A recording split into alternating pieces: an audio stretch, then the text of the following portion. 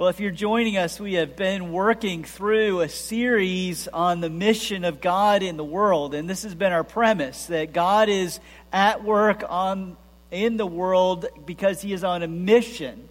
He's not just doing random things. There's actually this cohesive mission that He's carrying out, and it is to put back together everything that was broken by the curse of sin. That's really the storyline of the Bible, starting from Genesis chapter 3 all the way through to the end of the book of Revelation. That's the strand that carries us through, that God is putting back together everything that has been broken by the curse of sin. This is why God sent His Son into the world. That is why Jesus died and rose victorious from the grave. That's why the Holy Spirit has been given to the church, to move the mission of God forward. And we've seen that applied to a number of different areas. We've looked at the mission of God and how it shapes the church. We've looked at the mission of God in context of our relationships, because we have been trying to center so many areas of our lives on the mission of God as an organizing principle. Like, let our lives be centered around that. Let everything kind of come out of it like the spokes on a wheel. Like the center is God and His mission. Everything revolves around that, and every area of our life connects to it. And when it connects to it, it gives us a sense of purpose, but also empowers us to live all of our lives. And lately, we've been talking about relationships, and it made me think. It made me think about 1 Corinthians 7 and how Paul applies the mission of God to marriage and singleness, and develops in this chapter a very robust theology of singleness. And it also made me think that in the 10 years that I've been here, I've never preached a sermon on singleness. I've never preached that sermon, and I've also realized that it is not just a problem with me, it is a broader problem with the church. The church has been guilty of perhaps overemphasis on marriage. This is probably, we do this because we felt like we need to engage in a culture war, and the culture war, marriage is under attack, and so we feel like we have to talk so much about marriage and sex and sexuality that we perhaps have overemphasized marriage and underemphasized singleness. In other words, singles have been a casualty of the church having an unbalanced approach to our relationships as we've tried to engage a culture war instead of developing a robust theology of marriage and singleness. Singles, this overemphasis, extreme overemphasis on marriage, makes singles often feel like they're second-class citizens in God's kingdom. But here's Paul's point in 1 Corinthians 7. Marriage is good, and singleness is good. Some aspects of singleness, and it comes to the kingdom of God, the mission of God in this world, some aspects of singleness perhaps are even better than marriage. So 1 Corinthians 7 is dedicated, if you've got your Bibles open, to answering a question that was written by the Corinthian church to Paul. And it goes like this: it is good for a man not to have sexual relations with a woman. It's sort of one of those statements that's couching a question. They've said this to him, and probably because asceticism was rampant throughout the Corinthian church. And it went something like this: look, Jesus is coming back soon, and so the physical world is bad, so you should give up physical things like sex or relationships or work or food. Those things just aren't important because Jesus is coming back soon. And Paul kind of stops for a second and says, okay, let's think about this. Let's think theologically through the issues. And what he's doing in the whole of chapter 7 is he's applying the Bible to life in a really complex way. And that's how the Bible's supposed to work, right? It develops a way of thinking so that we can apply it to all of life and all of life's complexities and gain some clarity. And Paul's answer to the Corinthian church on whether marriage should be avoided is really nuanced. And he starts out by saying, look, marriage is good. It serves functions, and God endorses it. In fact, God made it. Sex is good. It serves functions, and God endorses it. But in verse 8, he answers this. Look, singleness is a good thing.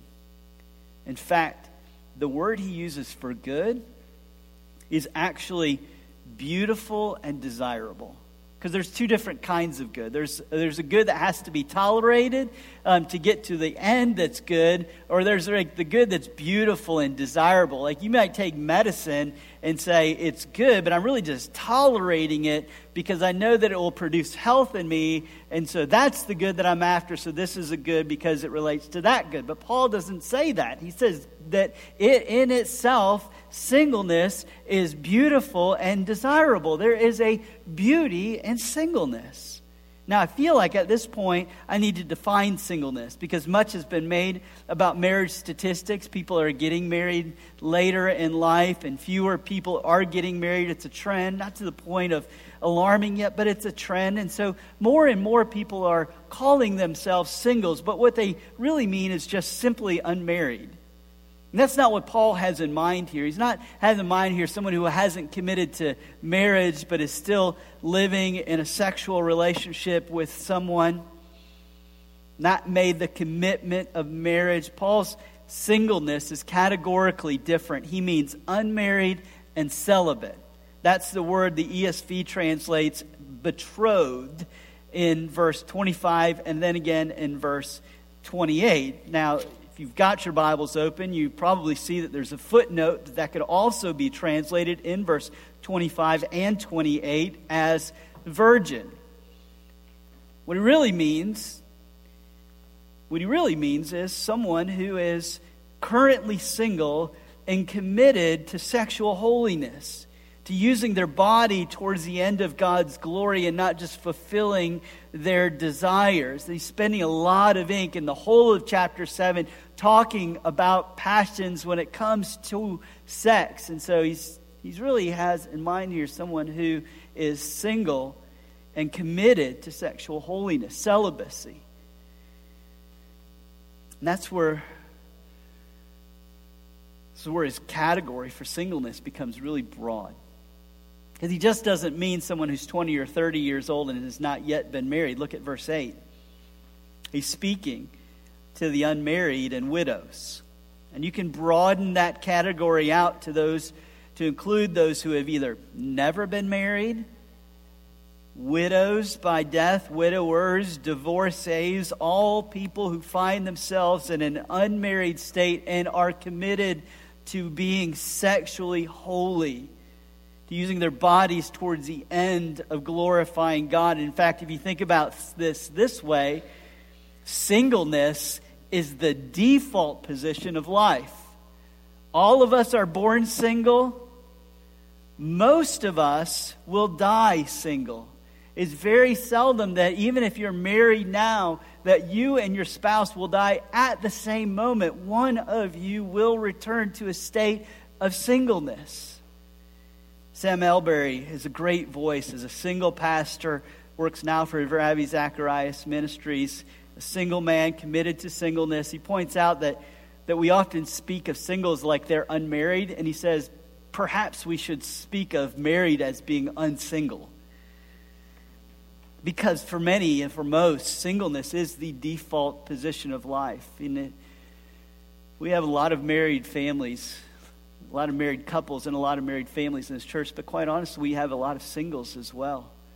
And Paul thought that this was such an important thing for the church as a whole to hear that he dedicates this entire chapter. You have to remember that the book of Corinthians, as of all the New Testament books, were written to be read to the church as a whole.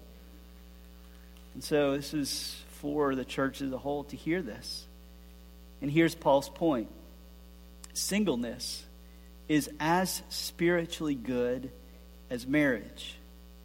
Neither one is better than the other. There is an inherent beauty to marriage, and there is an inherent beauty to singleness. Singleness is not lacking.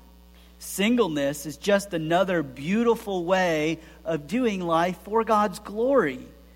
In fact, in verses 6 and 7, he says this: singleness is a gift. Verse 6, now as a concession, not as a command, I say this: I wish that all were as I myself am, but each one has his own gift from God, one of one kind and one of another. Singleness is not an unbearable state to be in. It's not a trial to simply be endured. It is a gift that is given for the sake of Jesus' mission in the world. It is good, verse 8, for them to remain single. And then in verse 38, so then he who marries his betrothed does well, and he who refrains from marriage will do even better. Now, don't think of the gift of singleness as the freedom from sexual desire or the unique ability to deal with loneliness or the superhuman lack of desire for marriage. That's not what Paul means when he says that singleness is a gift. All those things often remain in a single person. Ask any single, they will tell you seldom do they go away.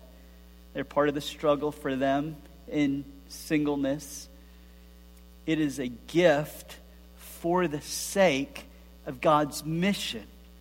He uses the Greek word charismata here, a grace gift, a spiritual gift, sometimes translated that way. A gift that is given by God's grace for the sake of God's mission to benefit those around you. A good gift used for the good of God and for the good of others. So I think this means not that some single people have the gift of singleness, but that all who are currently single have a grace gift that has been given by God, and you need to steward that gift of singleness for the sake of His mission and for others. In other words, if you're single, don't try to figure out if you have the gift of singleness. If you are single, you have been given the gift, a grace gift. God may change that at some point. You won't be single anymore, and then you need to steward the gift of marriage for the sake of His kingdom. But for now, you have been given a gift of singleness, so use it for the sake of the mission of God. That's why Paul can say, I wish that all were as myself. Because there are some real benefits to being single. For the Apostle Paul, that meant his ability to travel and risk for the sake of the gospel.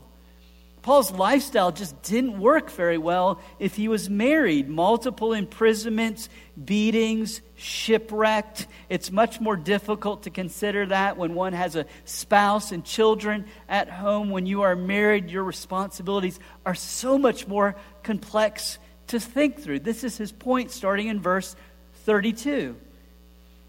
I want you to be free from anxieties.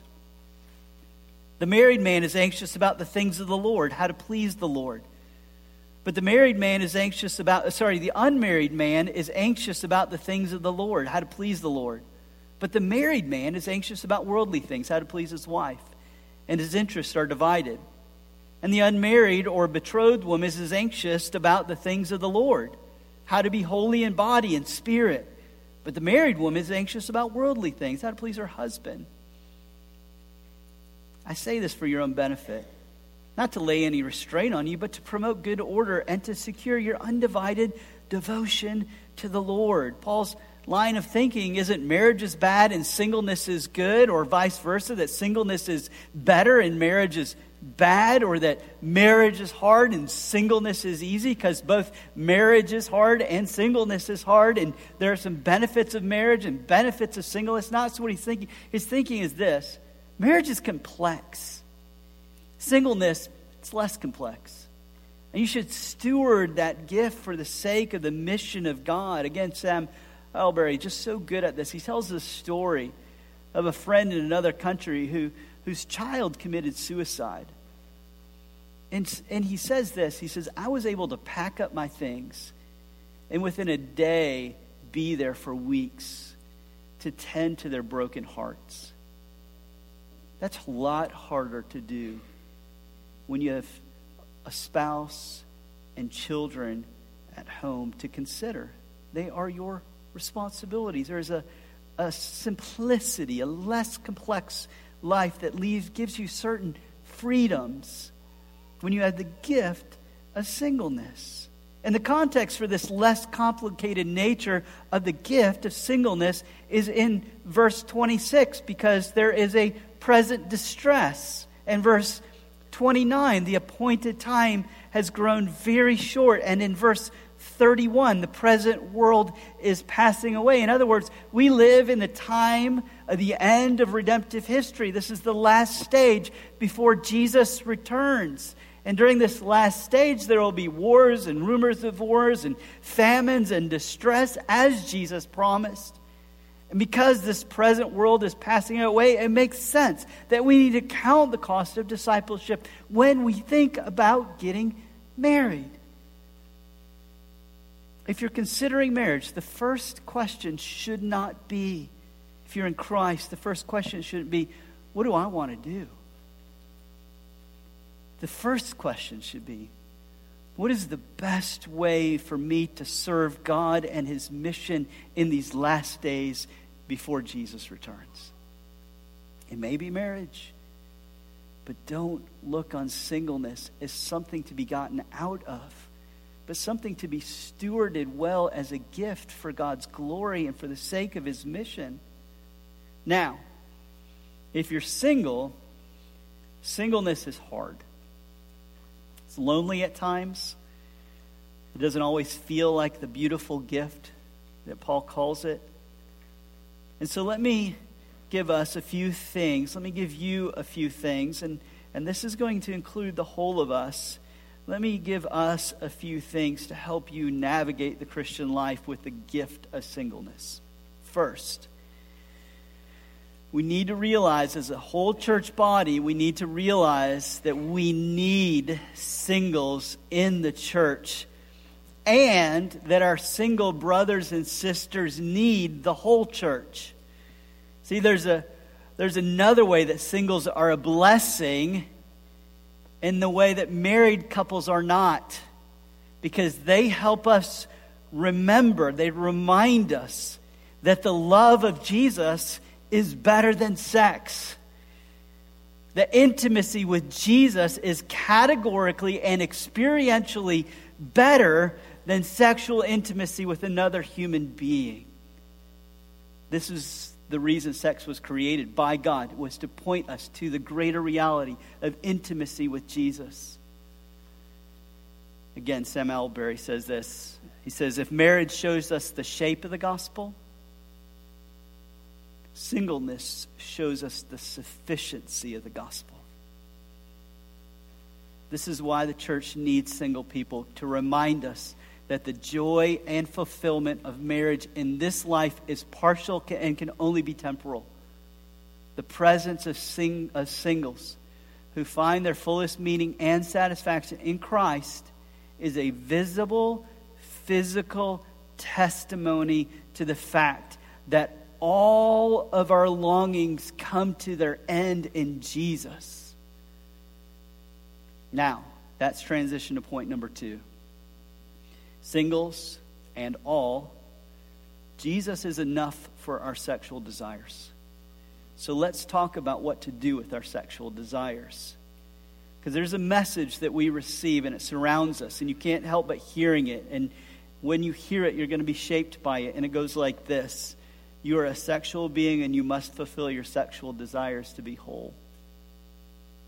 But sexual desires are not the core of our being.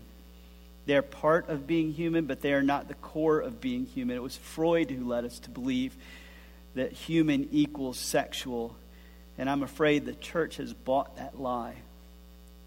Sexual desires need to be seen as bodily desires, not an essential desire. A good desire, but not an essential desire. So, 4 things here. In controlling and seeing these things, our desires properly. 1, we're not animals. In fact, one of the things that distinguishes animals from human beings is the ability to control our desires. That's essential to being made in the image of God. An animal, when it goes into heat, has an uncontrollable desire that has to be fulfilled. But in the image of God, the human being has a will. And when that will is renewed by God, the Holy Spirit, we can once again gain control of our desires again. We are not enslaved to sin and its passions anymore. We're enslaved to Jesus and His righteousness, made new by the power of the Holy Spirit. And so our desires can now, by Christ, not only be controlled but satisfied by His love. Secondly, our desires are not untouched by the fall. We're totally depraved. That means all that we are, the totality of our being, has been corrupted by the power of sin.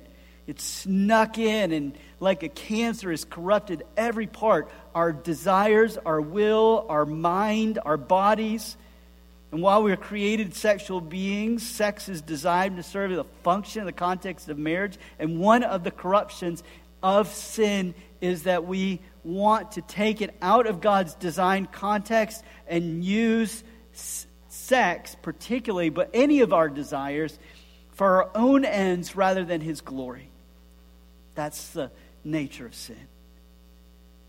And as a result of belonging to Jesus, thirdly, desires can be crucified with Christ.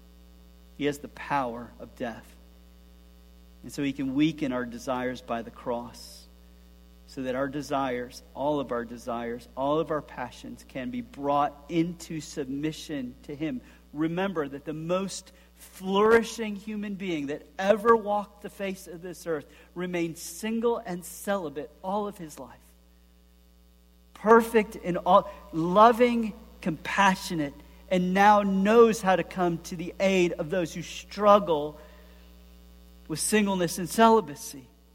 So that He can promise in Galatians 5, walk by the Spirit and you will not gratify the desires of the flesh. Fourthly, if you feed a desire, it grows. If you starve a desire, it shrinks. But if you satisfy a desire, then you're free. And here's the reality. Satisfying your desires does not bring satisfaction. Sex is not the end of your desires. Ask any married man. You know how many married men deal with lust? Every one of them. It's not the end of your desires. Christ is the end of your desires.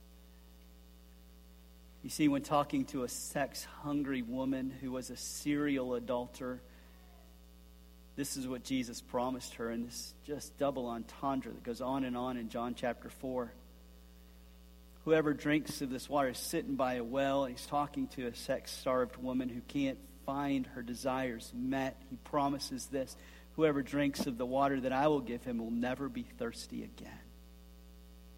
The water that I will give him will become in him a spring of water welling up to eternal life. So, Jesus is enough for our sexual desires. Now, back to our list. Third, the church is a family, and we need to regain this sense of family. In a sense, we need to recapture this as a driving metaphor for the church. One of our core principles as a church is this: there are two families. Every person belongs to two families, the one they are born into and the one they are born again into. And the one that we are born again into is deeper, richer, and more important than the family that we are born into. Again, Paul is addressing this letter to the whole church. There's no separate letter for singles in the church in Corinth and then another letter to the married people in Corinth. The church as a whole needs to be integrated together, married and singles. We need each other to function well as the family of God. And as the family of God, so much of, I'll have to admit this, so much of our ministry is structured to benefit married and families. And we probably need to consider church life that celebrates singleness as well as marriage and structures our lives to involve the singles. You hear from Psalm 68. God puts the lonely into families. So we're not divided into parts. And one of the ways this can play out is that singles, there are married families that you can serve, maybe offer to help take their kids to sports events or music lessons. Every family is overburdened, and singles have the capacity to carry some of those burdens for the married families. Families. Serve the singles in the church by making them part of your family life. Set an extra plate at the table. Invite them over to dinner. Let them hang out with you. Invite a single person on a family vacation because they are part of the family of God with you. Don't make the nuclear family so tight that you forget the better family that is the family of God. Fourth, lastly, we need to develop intimate friendships. I think this is one of the casualties of elevating the nuclear family so high that we've sort of neglected developing intimate friendships. One of the ways that this shows up is that we have made the terrible mistake of equating sex and intimacy. So that if people of the same sex have deep, intimate relationships, we just automatically assume they must be gay.